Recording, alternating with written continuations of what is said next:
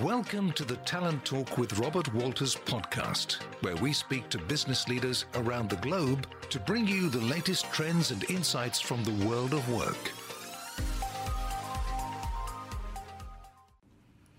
Bonjour à tous. Dans la lignée de notre dernier podcast intitulé L'aménagement du temps de travail, nous allons clôturer cette série de podcasts en compagnie de nos 3 experts. Marie-Claude Chazot, DRH de Sage, Isabelle Aubrecht, DRH de Transition, et Jean-Michel Mire, avocat associé droit du travail au sein de Capstan. Cette fois-ci, nous évoquerons un sujet qui concerne tous les DRH qui ont à cœur de fidéliser leurs collaborateurs dans une période d'incertitude. Suite à une enquête menée par Robert Walters, il est important de souligner que 90% des cadres se disent au moins aussi productifs en télétravail. Cependant, il n'est pas aisé d'impulser un travail collaboratif et constructif. Nous allons justement, grâce à Isabelle Aubrecht, identifier différents leviers permettant de faire tomber certaines barrières. Isabelle, je vous laisse la parole. Merci Félicité. Donc, comme on le, et d'ailleurs on le vit tous, depuis mars 2020, l'entreprise est devenue un écosystème de collaborateurs qui est dispersé avec des conditions de travail très hétérogènes. Et au sein de Talentia, on a le télétravail, l'activité partielle, le travailleur sur site. Et donc, aujourd'hui, ça génère un déficit d'engagement même des collaborateurs. Donc, cet engagement est en berne, et ce qui est renforcé par un faible niveau de confiance que portent les managers envers les collaborateurs parce qu'ils ne voient pas leur travail au sens voir visuellement. Et donc ils ne peuvent et où on ne peut pas voir même le temps de présence. Alors ça, c'est très franco-français, on le voit surtout sur les sites en France, ce besoin de voir ses collaborateurs physiquement. Et donc ce qu'on a mis en place, donc à la fois une acculturation des membres du COMEX, parce que ça commence par eux, et puis dans un deuxième temps des managers.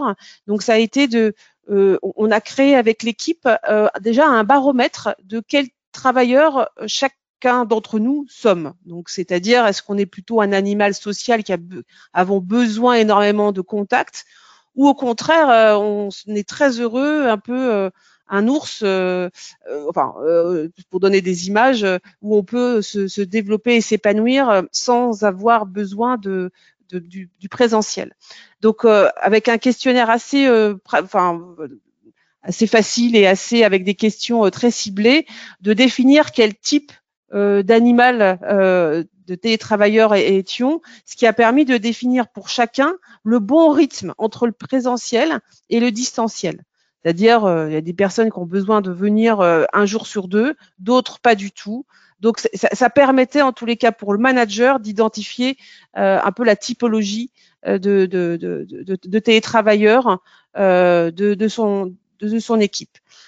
Et puis, on a aussi déployé des nouvelles habitudes, des nouveaux outils de reporting. En fait, on s'est rendu compte très vite que il fallait donner du sens aux collaborateurs et fixer des objectifs, si possible à la semaine, qu'on soit cadre ou non cadre, et de manière à pouvoir effectivement mieux suivre, mais aussi motiver les collaborateurs. C'est-à-dire découper ses responsabilités en les traduisant en activités, en objectifs hebdomadaires. Et donc typiquement, se sont développées donc des réunions d'équipe, notamment le lundi matin, pour véritablement à la fois faire le bilan de la semaine dernière et fixer les nouvelles tâches de la semaine, et ce de manière partagée avec l'ensemble de l'équipe. Un autre outil qui a été aussi, une autre idée qui a été développée, c'était l'utilisation généralisée de l'agenda ouvert. C'était pas du tout une pratique qui était faite avant le premier confinement, c'est-à-dire d'ouvrir son Outlook à l'ensemble des collaborateurs de manière à voir les contenus des agendas, non pas dans un but de fliquer, mais effectivement pour mieux organiser à quel moment on pouvait contacter son collaborateur en fonction de sa disponibilité. Après, je vous cache pas que je lutte quand même encore pas mal aujourd'hui sur la tentation que peuvent avoir les managers lorsque, quand ils utilisent, donc on utilise Teams comme outil, un des outils, et notamment Teams, on voit qui est connecté, qui n'est pas connecté, avec un changement de statut qui évolue du vert en passant par le orange, en passant, je crois, le rouge, et puis alors le offline. Alors le offline, ça fait peur à tous les managers. Donc avec ce sentiment très fort que du coup, mon collaborateur ne travaille pas. Donc voilà, donc il y a encore du chemin à faire. Merci Isabelle pour votre intervention. Alors en effet, la confiance à distance est difficile à accorder. Elle peut s'impulser par des moyens que nous venons d'identifier. Marie-Claude, pour qui le télétravail est généralisé, a rencontré d'autres limites à ces nouvelles organisations du travail, et notamment l'effet pervers de la sursollicitation à tout moment. Marie-Claude, je vous laisse la parole. Oui, alors on est dans un cas de figure qui est un petit peu différent de celui que décrit Isabelle pour deux raisons. La première, et vous l'avez compris parce que je l'ai illustré précédemment, c'est que nous sommes tous dans une situation homogène en termes de présence sur les sites depuis quelques mois. Donc, on avait moins de questions sur ces travailleurs qui pouvaient être là, ces travailleurs qui étaient en activité partielle, etc., puisque nous n'en avons pas fait du tout. Et il y a un deuxième élément également qui était une habitude certaine du télétravail d'ores et déjà. Néanmoins, ce qu'il faut avoir en tête, c'est qu'au sein de Sage, nous avons des populations qui sont très diverses en termes d'habitude de travail. C'est-à-dire qu'une partie de la population de nos salariés est vraiment dans un mode notamment pour toutes les équipes qui accompagnent nos clients, qui sont dans des notions de customer care, etc., ou de vente en sédentaire, sont vraiment sur des découpages de leur temps de travail extrêmement timés. Et que le fait de passer dans un mode distanciel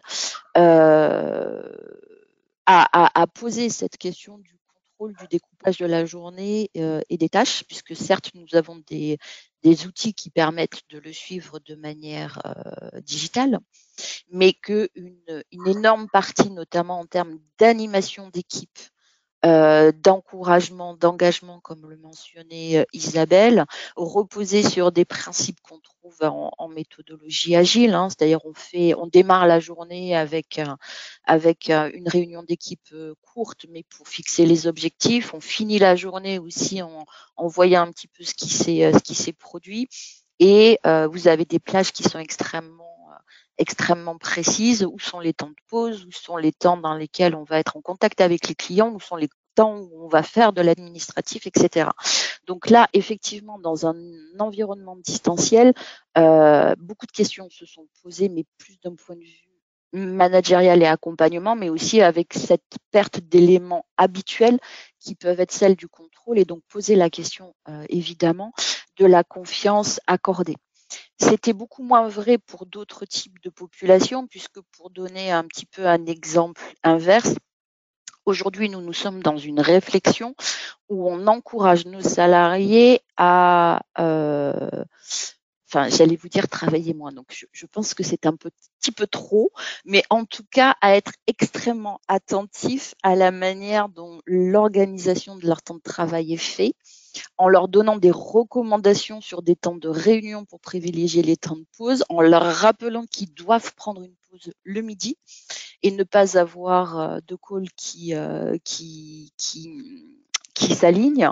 Donc, on n'a pas du tout, pour une immense majorité de la population, de peur ou de notion de contrôle par rapport à l'activité, mais plutôt un vrai questionnement autour des déviances possibles, et c'est peut-être le corollaire en fait dont il faudra discuter avec Jean-Michel, c'est-à-dire qu'à partir du moment où on a une difficulté, notamment pour des populations cadres en forfait jour, à découper ou à suivre leur journée de travail, comment est-ce qu'on s'assure aussi qu'ils n'en font pas trop? Donc on est un peu dans ces deux logiques aujourd'hui. Merci Marie-Claude. Nous venons d'évoquer d'un point de vue terrain les constats et pratiques employés pour fluidifier l'activité du télétravail tout en prenant en compte la vie personnelle des collaborateurs. N'oublions pas que nous sommes également régis par le droit du travail qui permet de donner des orientations pour appliquer avec précaution des moyens. Jean-Michel, d'un point de vue juridique cette fois-ci, quel est votre retour ? Je pense que là-dessus, la confiance n'exclut pas le contrôle, comme toujours. Ça, c'est vraiment le réflexe de juriste.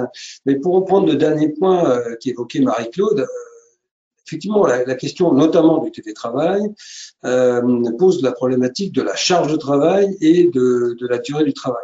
Et effectivement, télétravail, ça ne veut pas dire effectivement indépendance complète dans l'organisation même de l'activité par chacune des personnes.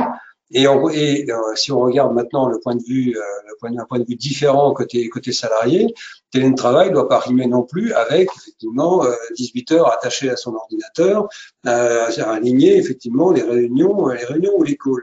Et donc là, on peut juste rappeler que malgré tout, les règles sur la durée du travail s'appliquent de la même manière aux télétravailleurs. Donc c'est juste une évidence, mais elle mérite quand même d'être rappelée. C'est-à-dire le fait d'être en dehors de l'entreprise ne signifie pas que les règles sur la durée du travail deviennent d'un seul coup inapplicables. Elles sont toutes applicables. Et là encore, pour revenir à nos sujets, à nos discussions initiales, la négociation est aussi le moyen justement de prévoir les modalités d'adaptation de ces règles à une situation particulière comme le télétravail, qui soit en nomade, à domicile, en tiers-lieu, etc. Donc on a effectivement une nécessité justement d'adapter ces règles. Et comme vous le disiez, par exemple, le Code du travail rappelle qu'il faut aussi prévoir les périodes de disponibilité du salarié. Donc, ne serait-ce que ça. Prévoir effectivement les plages de disponibilité du salarié de manière à ce que les choses soient claires et que le contrat soit clair au départ sur le temps que le salarié doit consacrer à son activité et le temps pendant lequel l'employeur est en droit de compter sur cette activité. Donc les managers, bien sûr, les premiers. Maintenant, on a aussi le rappel de ce que le droit, notamment pour les forfaits jours que vous évoquiez, Marie-Claude, le droit à la déconnexion existe, toujours. Il existe aussi pour les télétravailleurs. Et là encore, il appartient aux accords, même il le prévoit en général, de rappeler ce principe de déconnexion. Et c'est effectivement le seul moyen, véritablement, de s'assurer que le télétravail ne déborde pas au-delà je vais être volontairement provocateur, au-delà des 13 heures d'amplitude qui sont effectivement possibles pour n'importe quel salarié, mais notamment pour les salariés en forfait jour. Et que donc on ait effectivement un véritable droit à la déconnexion qui soit garanti, entre guillemets, par en particulier les accords ou les chartes qui organisent le télétravail. Donc ce droit à la déconnexion, en fait, ça ramène complètement à tous les accords qui existent sur les forfaits jours et qui normalement prévoient ce type de clause, à moins que les accords en question, même s'ils ne prévoyaient pas, aient été complétés par toutes les décisions unilatérales et les chartes qui ont été prises par les entreprises depuis la loi travail en particulier, qui est une possibilité. Et après, reste effectivement la question de l'efficacité de ces clauses, donc de leur applicabilité réelle. Et ça, vous l'avez rappelé, c'est-à-dire que l'entreprise peut rappeler, notamment aux managers, un certain nombre de règles, et en particulier l'existence de ces règles sur le droit à la déconnexion, la nécessité de les respecter. Et ensuite, il y a effectivement la vie, et c'est au manager, effectivement, peut-être de se mettre dans la peau du télétravailleur en disant que peut-être que eux aussi aimeraient bien de temps en temps à pouvoir exercer leur droit à la déconnexion. Je pense que ça commence aussi par là. Mais c'est vrai que c'est de la pratique, ça, pour le coup. Une fois qu'on a posé les règles et qu'on a défini effectivement les normes, c'est vraiment la pratique qui permet de faire respecter ou pas, notamment le droit à la déconnexion. Il faut aussi rappeler quand même que, notamment pour les forfaits jours, mais on va dire que ça se généralise pour les télétravailleurs, il y a nécessité aussi de mettre en place un entretien pour évaluer justement de manière régulière, au moins une fois par an, l'adéquation entre l'organisation du travail et la charge de travail, de manière justement à ce qu'il puisse y avoir ce temps d'échange entre le manager et les équipes, de manière à faire remonter les problématiques de compatibilité entre l'organisation du travail telle qu'elle existe et la charge de travail. Et notamment, est-ce que oui ou non, le télétravail à 100% a pu faire dériver d'un seul coup le salarié vers un excédent, entre guillemets, de travail et donc un excès de charge de travail. Maintenant, quand on parle d'autonomie et de confiance, c'est vrai que sur la partie juridique, tout ça renvoie effectivement à des notions qui sont assez floues. Je dirais que du point de vue de l'employeur, il y a nécessité effectivement de prévoir, et ça c'est vraiment il y a nécessairement une double limitation à la délégation complète d'autonomie et de confiance. Première limitation, on en a parlé, c'est la responsabilité de l'employeur. Et donc, effectivement, la question de la charge de travail et comment, effectivement, l'employeur assure que son obligation de sécurité est respectée. Puisque, rappelons-le, elle s'exerce aussi, y compris dans le cadre du télétravail. Et donc, du coup, on parle là à nouveau de suivi de la charge de travail, de conditions d'exercice de l'activité et de droit à la déconnexion. Et puis, il y a en face la performance. Et là, effectivement, la performance, pour nous, c'est la nécessité là aussi de suivi et d'évaluation de la performance individuelle, et avec nécessairement une adaptation de ces modalités d'évaluation de la performance à des situations particulières comme le télétravail. Tout ceci, moi je le note, se résout quand même assez souvent par soit les accords, soit les chartes, soit des points de suivi réguliers qui sont faits entre les managers et les équipes. Je n'ai pas vu, mais en tout cas, je n'ai pas vu d'explosion de contentieux sur ce genre de sujet. Pas pour l'instant. Peut-être qu'effectivement, il peut y avoir un décalage compte tenu de la situation que nous vivons, ni même de multiplication des conflits sur cette question-là.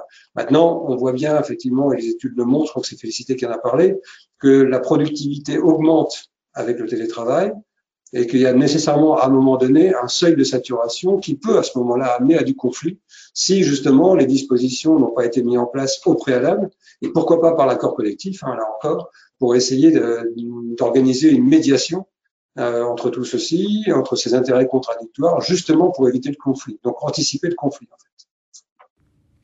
Encore une fois, merci à vous trois pour vos différents éclairages sur ce dernier sujet de notre série de podcasts intitulée « Les nouvelles organisations du travail ». Nous nous retrouverons très certainement autour de nouveaux sujets d'actualité RH. Étant au service des DRH dans le cadre de leur projet de transformation, il m'importe d'intervenir également en tant que réel partenaire en offrant de nouveaux contenus, des aiguillages et partage de bonnes pratiques. À très bientôt avec Robert Walters, Management de Transition.